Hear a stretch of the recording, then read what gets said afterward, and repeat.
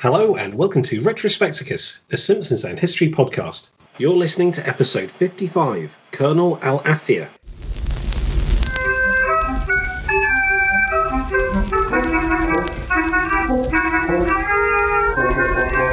Hey listeners, I'm Gareth Irons. And I'm Tom Williamson. And welcome to Retrospecticus, the Simpsons and modern history together at last.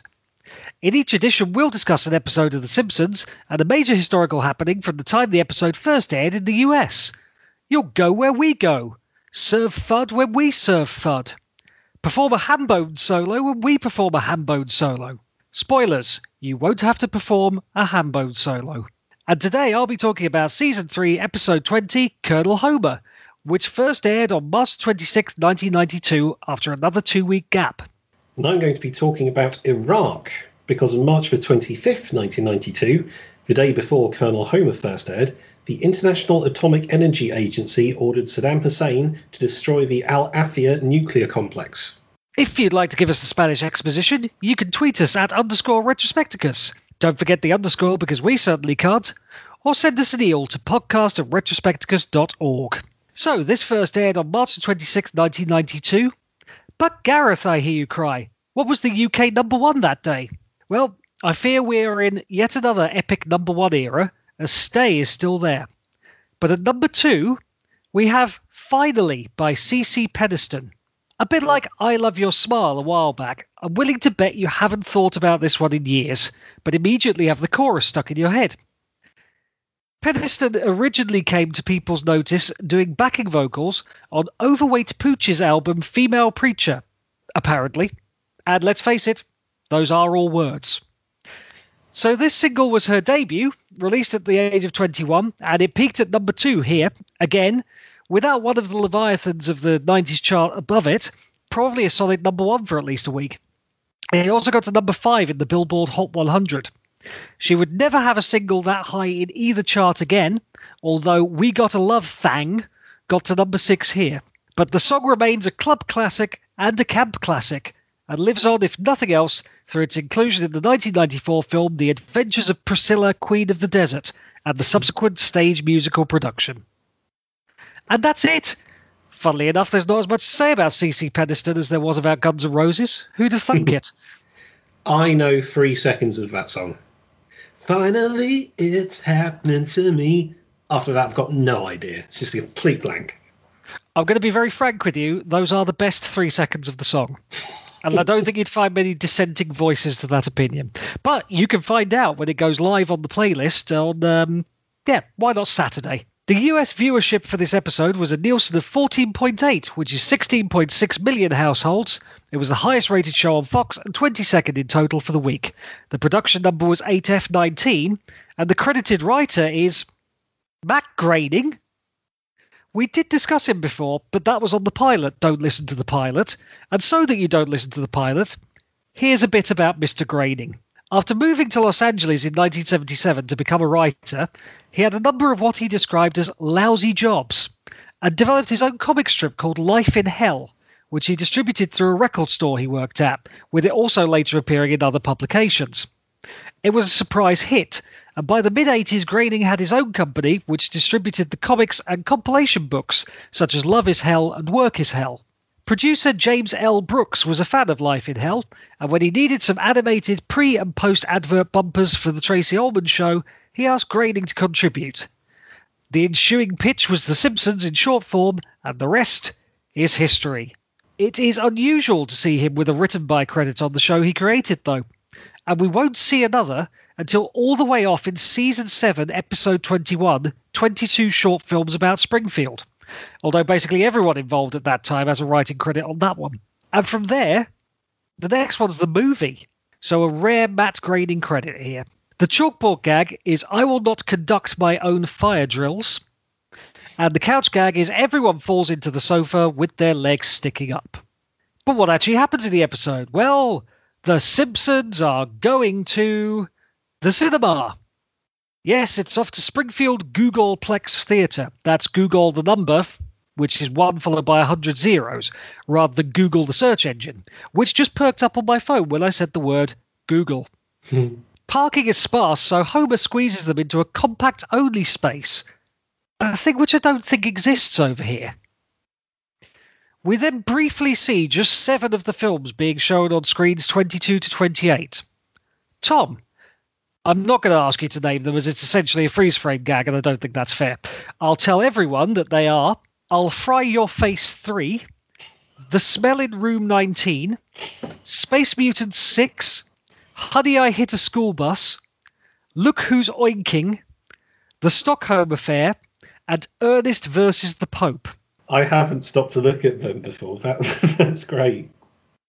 I will have to ask you, Tom, sight unseen, which of those films would you go for on title alone? Oh, Ernest versus the Pope, definitely. Yeah, I think I'd have to go with you, which is why it's odd when Bart says he wants to see Ernest Cuts the Cheese. That isn't an option. Mind you, there's a lot of screens that we didn't hear about, I suppose. I did wonder whether they would have had trouble getting a small boy saying Ernest versus the Pope past the censors at that stage, but there we go.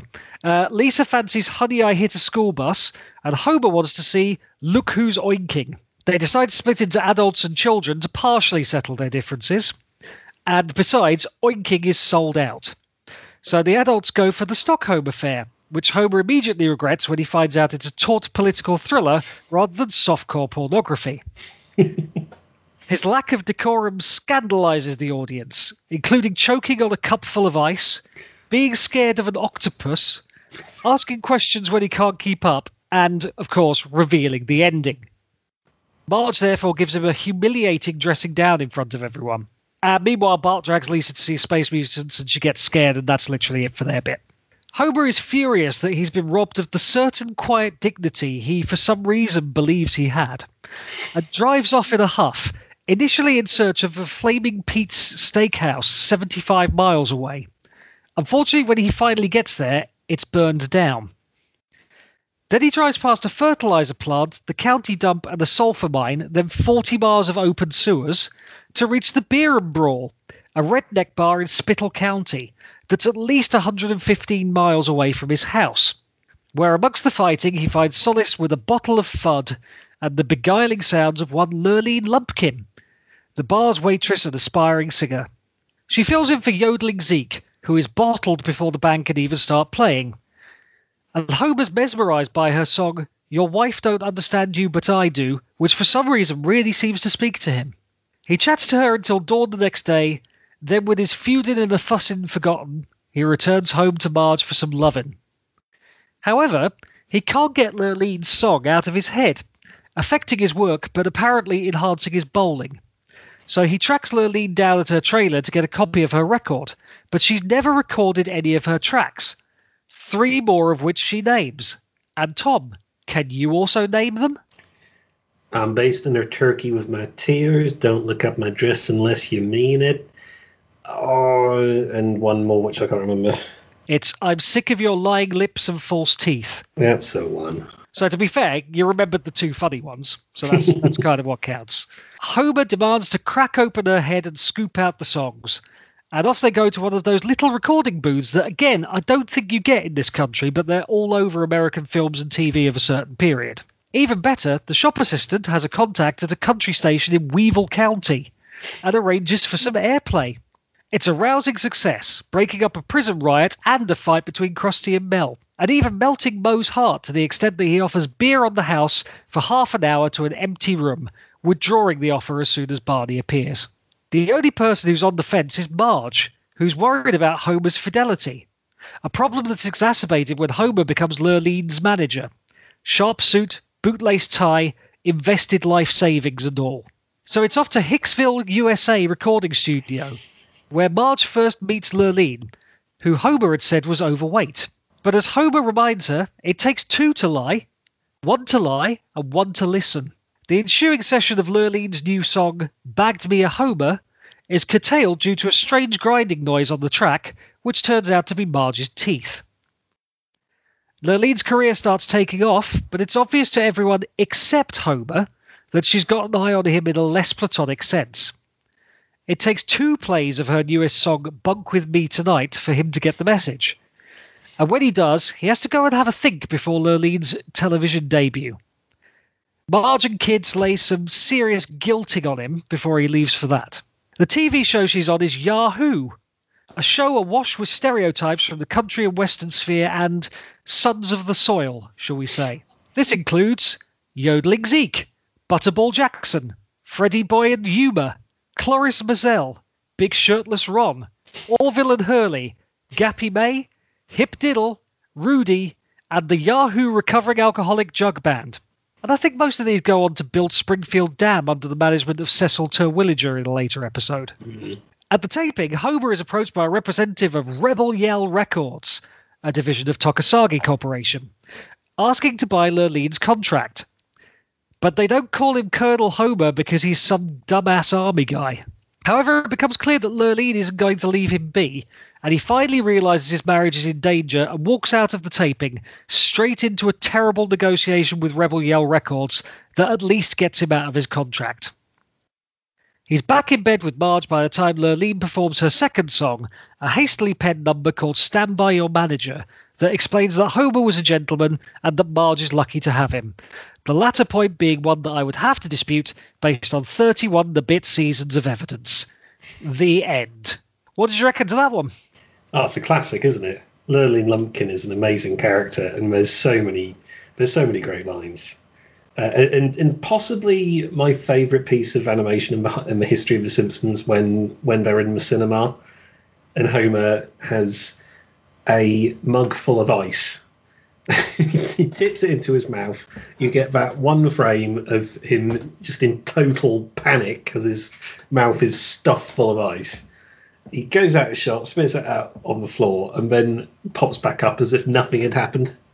It's genius. Yeah, I've got to say this one was better than I remembered. You sort of look at the company it keeps in season 3, and it doesn't stand out for me amongst the other classics. But yeah, it's good. It's a solid episode.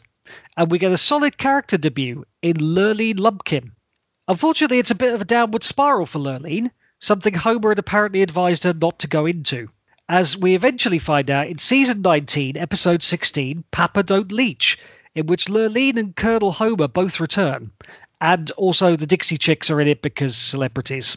We learned in that episode that she has run up a $12 million tax bill, lost her money to a string of ex-husbands, all of whom look like Homer, and is forced, to the surprise of no one because this is what always happens, to move in with the Simpsons, including working at Moe's to raise money. In that episode, she is reunited with her father, Royce Boss Hog Lumpkin, who winds up betraying her. It's not the best episode, really. Here and in Season 19, Lurleen is voiced by Beverly D'Angelo, an actress and singer probably best known for her portrayal of Ellen Griswold in the National Lampoon's Vacation films. She seems to have had a fascinating career, including being an illustrator at Hanna-Barbera and a backing singer for Ronnie Hawkins. She's also appeared in just a huge amount of really varied stuff. She was asked to audition for The Simpsons based at least partly on her performance as Patsy Cline in the film Coal Miner's Daughter, but more about that in a minute. D'Angelo also wrote Your Wife Don't Understand You and I Bagged a Homer, so it's worth reflecting on how different this episode could have been if not for her casting. Lurleen does make one speaking appearance in the intervening time, which is Season 4, Episode 12, Marge vs. the Monorail. This is clearly set during her lost years, and she does seem the worse for wear. For that appearance, she sounds extra desiccated, as she is voiced by none other than Doris Grau. Also in Season 4, Episode 22 this time, Krusty Gets Cancelled, we see her as the centre square in the game show Springfield Squares. Although, given her troubles at the time, perhaps that episode was taped some way in advance. The character's look was created by character designer John Rice and was modelled partly on D'Angelo, as well as, and I quote, every kind of pretty girl cliché. I was reading that apparently they had trouble making attractive female Simpsons designs just because of the overbite and the general sort of garishness of the usual Springfieldian design. But they feel like they knocked it out the park with this one. The character of Lurleen Lumpkin has a certain attractiveness to her, but sometimes she looks like a frog. I think that is an occupational hazard with that kind of design. But yes, agreed. It's also worth noting that in this episode, we get one of Homer's oft-quoted boyhood dreams. He says it's his boyhood dream to manage a beautiful country and western singer, but Marge reminds him that it was actually to eat the world's biggest hoagie. and that he did it at the county fair last year. Got some did you knows for you? Mm-hmm.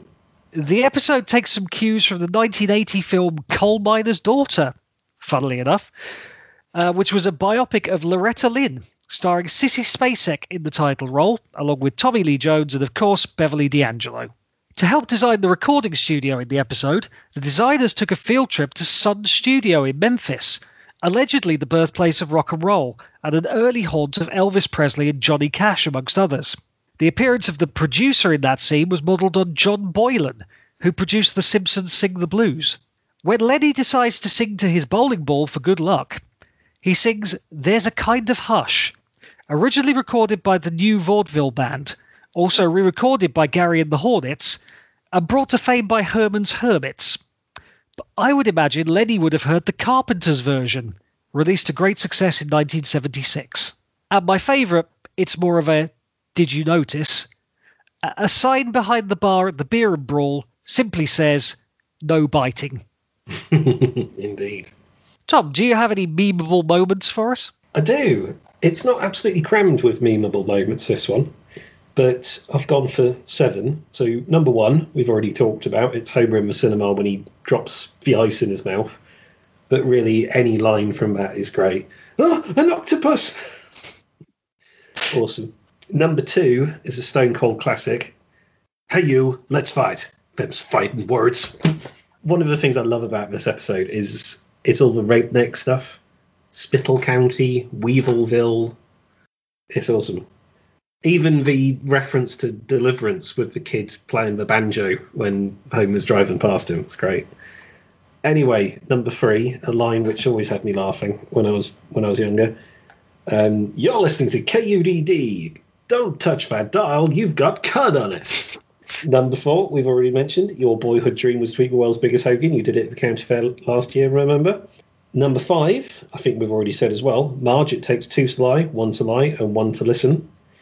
And number 6, probably my favourite piece of comic timing in the whole episode, after Lorleen has sung Bunk With Me Tonight. Oh, that's hot.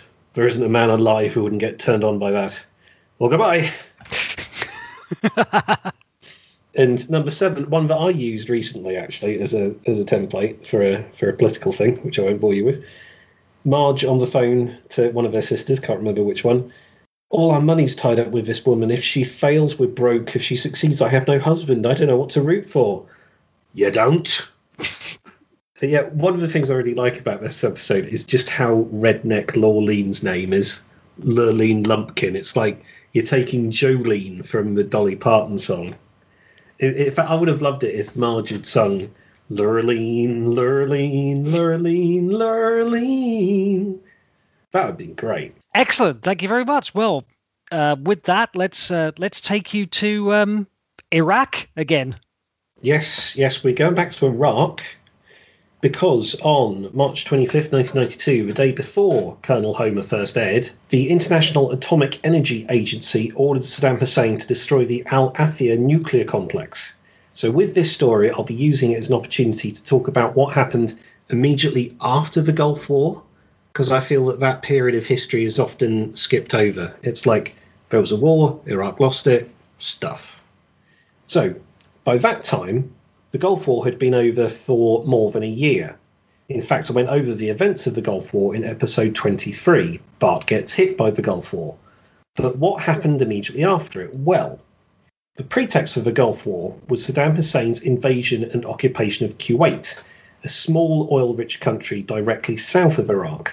An international coalition led by the USA went in to drive the Iraqis out and succeeded with relative ease, I think it's fair to say. The war was an environmental disaster as retreating Iraqi forces set fire to Kuwaiti oil fields. As they retreated along Highway 80, they were bombed by Allied planes. The attack killed over 1,000 Iraqis and it was dubbed the Highway of Death. However, plenty of Iraqis, including the core of the elite Republican Guard, managed to escape. On March the 2nd, the UN passed Resolution 686, which laid out the conditions for a ceasefire, conditions that Iraq were obliged to accept.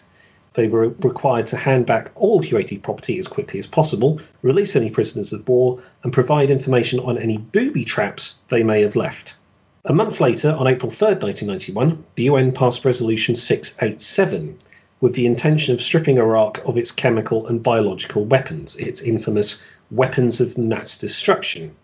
To this end, the United Nations Special Commission, or UNSCOM, was set up to inspect the weapons. And one of the things I really like about UN resolutions is they're all numbered sequentially.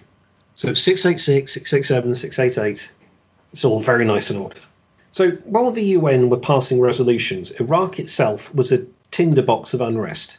It's no secret whatsoever that President George H.W. Bush wanted regime change in Iraq, and his hope was that the Iraqi people would themselves overthrow Saddam Hussein. While Operation Desert Storm was still ongoing, on February 15th, George Bush made a speech via Voice of America radio. In it, he said this, and I won't do my George Bush impression, seeing as how value that. Oh, that's a shame. So this is what he said on the radio. There is another way for the bloodshed to stop, and that is for the Iraqi military and the Iraqi people to take matters into their own hands and force Saddam Hussein, the dictator, to step aside and then comply with the United Nations resolutions and rejoin the family of peace-loving nations. Bush repeated his stance on March the 1st, the day after Desert Storm drew to a close. During the combat, others made similar statements that would have been heard by Iraqis. On February the 24th, a few days before the end of the war, Salah Omar al-Ali, a former high-ranking Ba'ath Party minister who resigned after the start of the Iran-Iraq war, went on Free Radio Iraq to deliver the following message. Rise to save the homeland from the clutches of dictatorship so that you can devote yourself to avoiding the dangers of continuation of the war and destruction. Honourable sons of the Tigris and Euphrates, all these decisive moments of your life, and while facing the danger of death at hands of foreign forces, you have no option in order to survive and defend the homeland, but put an end to the dictator and his criminal gang. Following all that encouragement from the USA and others, what followed were various uprisings against Saddam Hussein. Now, they occurred according to the political geography of the country, and as a gross oversimplification, the south of Iraq is populated by Shia Muslims, the north by Kurds, and the middle by Sunni Muslims. And the Sunni Muslims are in the minority. As Saddam Hussein himself was a Sunni, but they are in the minority. So at this point, Iraq has been humiliated on the international stage, and the morale of the troops that survived the war would have been pretty low. One such soldier was a gunner on a T-72 tank. When he reached Basra, a city a short distance from Kuwait, he fired a shell at a giant portrait of Saddam Hussein while other soldiers cheered him on. This proved to be a spark for a very disorganised uprising against Saddam. Many of the returning army soldiers were Shia conscripts who had no particular loyalty to the Ba'athist regime. The rebellion was led by groups including the Islamic Dawa Party and the Supreme Council for the Islamic Revolution in Iraq. After a gun battle against Saddam's forces, the rebels took control of the Imam Ali Mosque in Najaf, and the uprising subsequently spread to further cities in the south. Meanwhile, in the north, the insurgency there was much better organised. The Patriotic Union of Kurdistan and the Kurdistan Democratic Party rose up, and the various Kurdish militia, including the famous Peshmerga, took control of the town of Rania on March the 5th.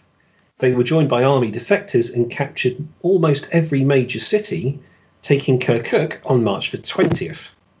They also took control of the Directorate of General Security in Sulaymaniyah, and this was the regional HQ of Saddam's secret police. And a bloody revenge was taken, with over 900 people being killed, and tons of documents recovered that detailed Saddam's notorious Al-Anfal campaign, including the chemical attack on Halabja, which is one of the things that Saddam would end up hanging for. So at the height of the uprisings, the government lost control of 14 of Iraq's 18 provinces. However, they kept control of the capital, Baghdad. From their base, the elite Republican Guard moved out with tanks and gunships and eventually took back control from the rebels in the north and south. Basically, the rebels were totally outgunned and didn't stand a chance against the weaponry of the regime. And controversially enough, the Iraqi forces were allowed to fly helicopters by the Americans because an Iraqi general appealed that, hey, all of our bridges are blown up. You want us to retreat? You want us to get stuff out? Well, then we're going to need helicopters. So America went, yep, all right, you can use helicopters. And they subsequently went on to use helicopter gunships to put down the rebellions. Ugh. Who could have seen that coming? So on April 5th, the Iraqi government announced that they were in full control of the country and the rebellions were over.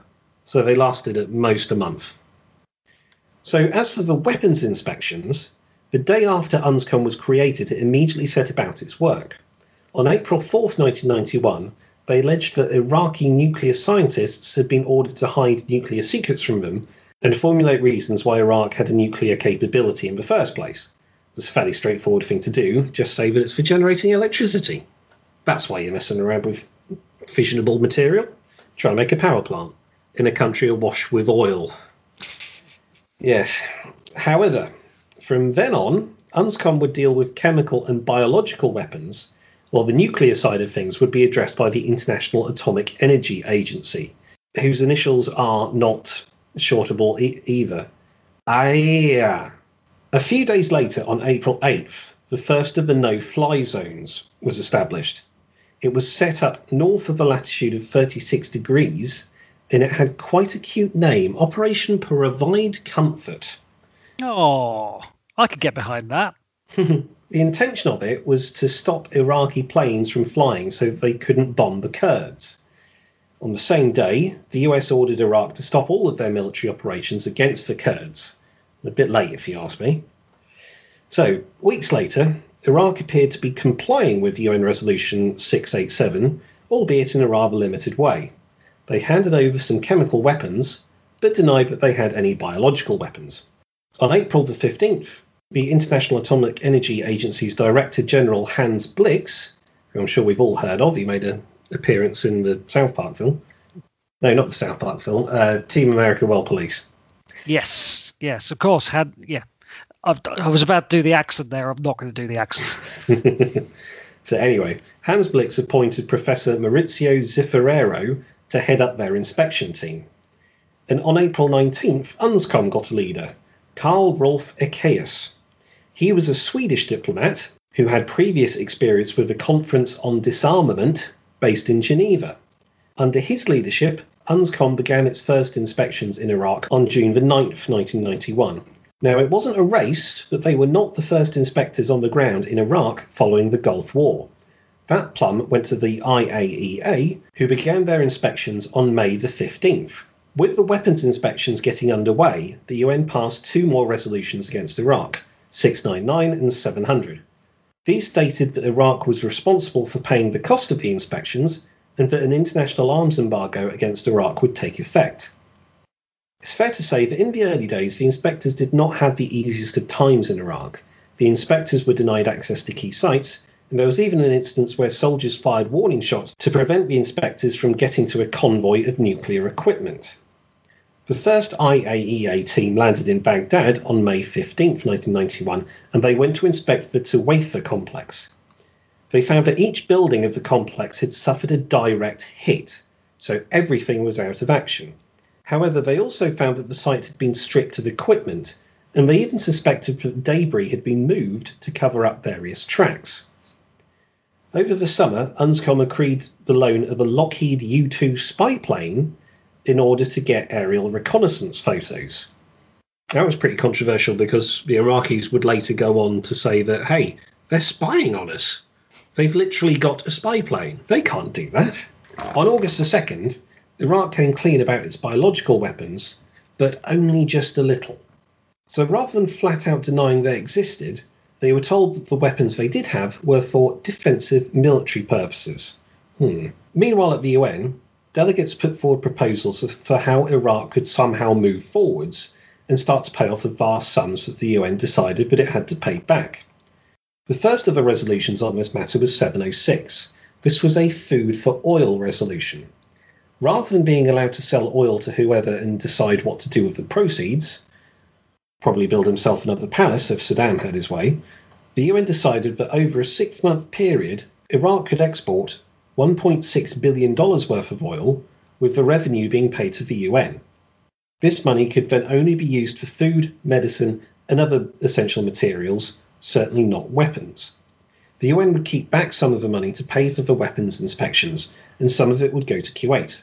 However, the Oil for Food programme would not come into force for another 3 years. The UN also noted how uncooperative the Iraqis were being with the inspectors, and they also passed Resolution 707, stressing the need for the inspectors to have unfettered access to wherever they wanted to go. On September the 21st, 1991, the UNSCOM and IAEA teams found their pay dirt, a cache of files detailing Iraq's hidden nuclear weapons programme. Once the Iraqis discovered the inspectors had uncovered the secret documents, they immediately took the documents back. However, the documents stated the location of the programme headquarters, and the inspectors went there the next day. They found even more documents, and the Iraqis wouldn't let the inspectors leave the site unless they handed the documents over. This led to a standoff between the inspectors and the Iraqis that lasted for 4 days. Eventually, the Iraqis relented after the UN threatened action against them. In October 1991, the UN Security Council tried to be firmer with Iraq, and they passed Resolution 715. This gave approval for joint inspections by UNSCOM and IAEA, demanding that Iraq accept unconditionally the inspections and all other personnel designated by the Special Commission. Iraq responded by calling the resolution unlawful, and they publicly stated that they would not comply. Over the next few months, the inspectors struggled with the Iraqi authorities in their attempts to inspect various sites across the country. On February 18, 1992, the chairman of UNSCOM delivered a report to the UN saying where they were being hindered. The next month, Iraq declared the existence of 89 ballistic missiles and various chemical weapons, but it had destroyed them themselves, apparently. This was in violation of Resolution 687, as under it, any weapons destroyed had to be under the supervision of the inspectors so that the destruction could be verified. Otherwise, the Iraqis could just make the destruction up. Oh, yeah, we destroyed all our gear. Hand on heart, yeah, we blew it all up. This sounds very much like the helicopter scam again. A bit. So unsurprisingly, the Iraqi announcement that they had destroyed a bunch of weapons was not enough to placate the inspectors. On March the 25th, the day before Colonel Homer first aired, the IAEA felt confident enough to declare that the Al Afia nuclear facility, 20 miles southwest of Baghdad, was being used in a covert nuclear weapons program. Under the powers given to them by the UN Security Council, the inspectors ordered that this facility be destroyed. Mauricio Zaffarero, the senior nuclear agency official, said Al Afia was meant to be a very important tool for the development of a weapon. In April, Iraq reluctantly allowed Al Afia and the neighbouring Al Hatin high explosive test establishment to be destroyed. The IAEA heralded the event, stating that even if Iraq later acquired or purchased fissile materials, it would lack a site where they could be fabricated into weapons. So what weapons did Saddam Hussein's Iraq have? Well, in terms of biological weapons, they had access to anthrax, botulinum and Clostridium perfringens, the bacteria that causes gas gangrene. And Saddam used to test them on humans.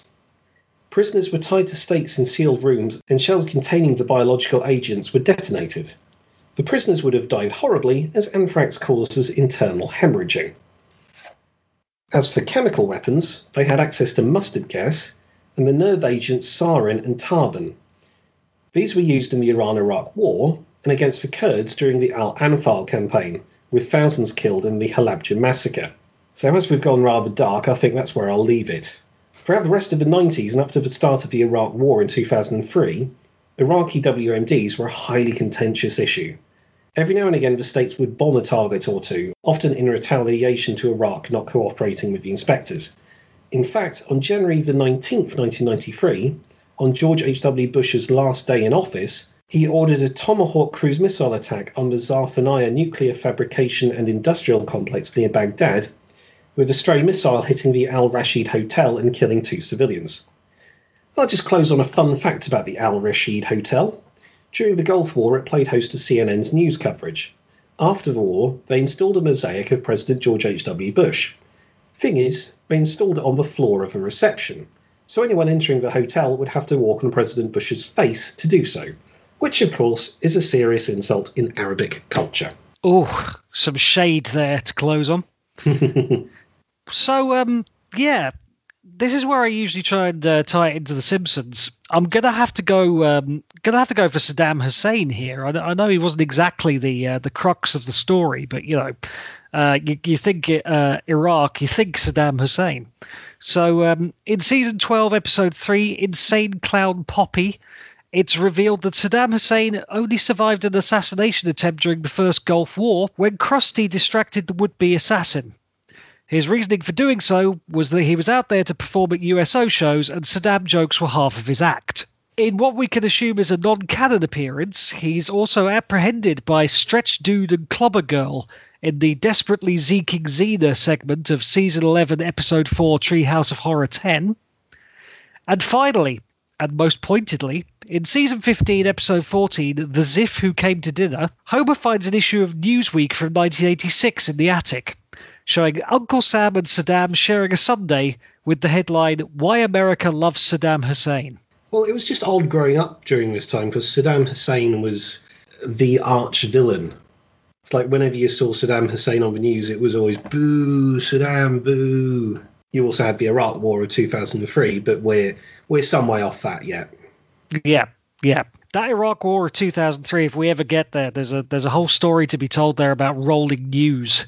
How suddenly one day I came back from a gig and turned on the TV and we were at war, but I thought I was watching the day-to-day. Thus was the bombast of the coverage. And we've never really looked back from that, I don't think. Absolutely. But we've got all of that to come. So for now, don't forget you can find us at retrospecticus.org and on Spotify, Apple Podcasts and Stitcher. And you can follow us on Twitter at _Retrospecticus. Email us at podcast@retrospecticus.org and check out our 90s playlist on Spotify. If you like what we're doing, please leave us a preferably 5-star review anywhere you possibly can. Thanks for listening. Bye.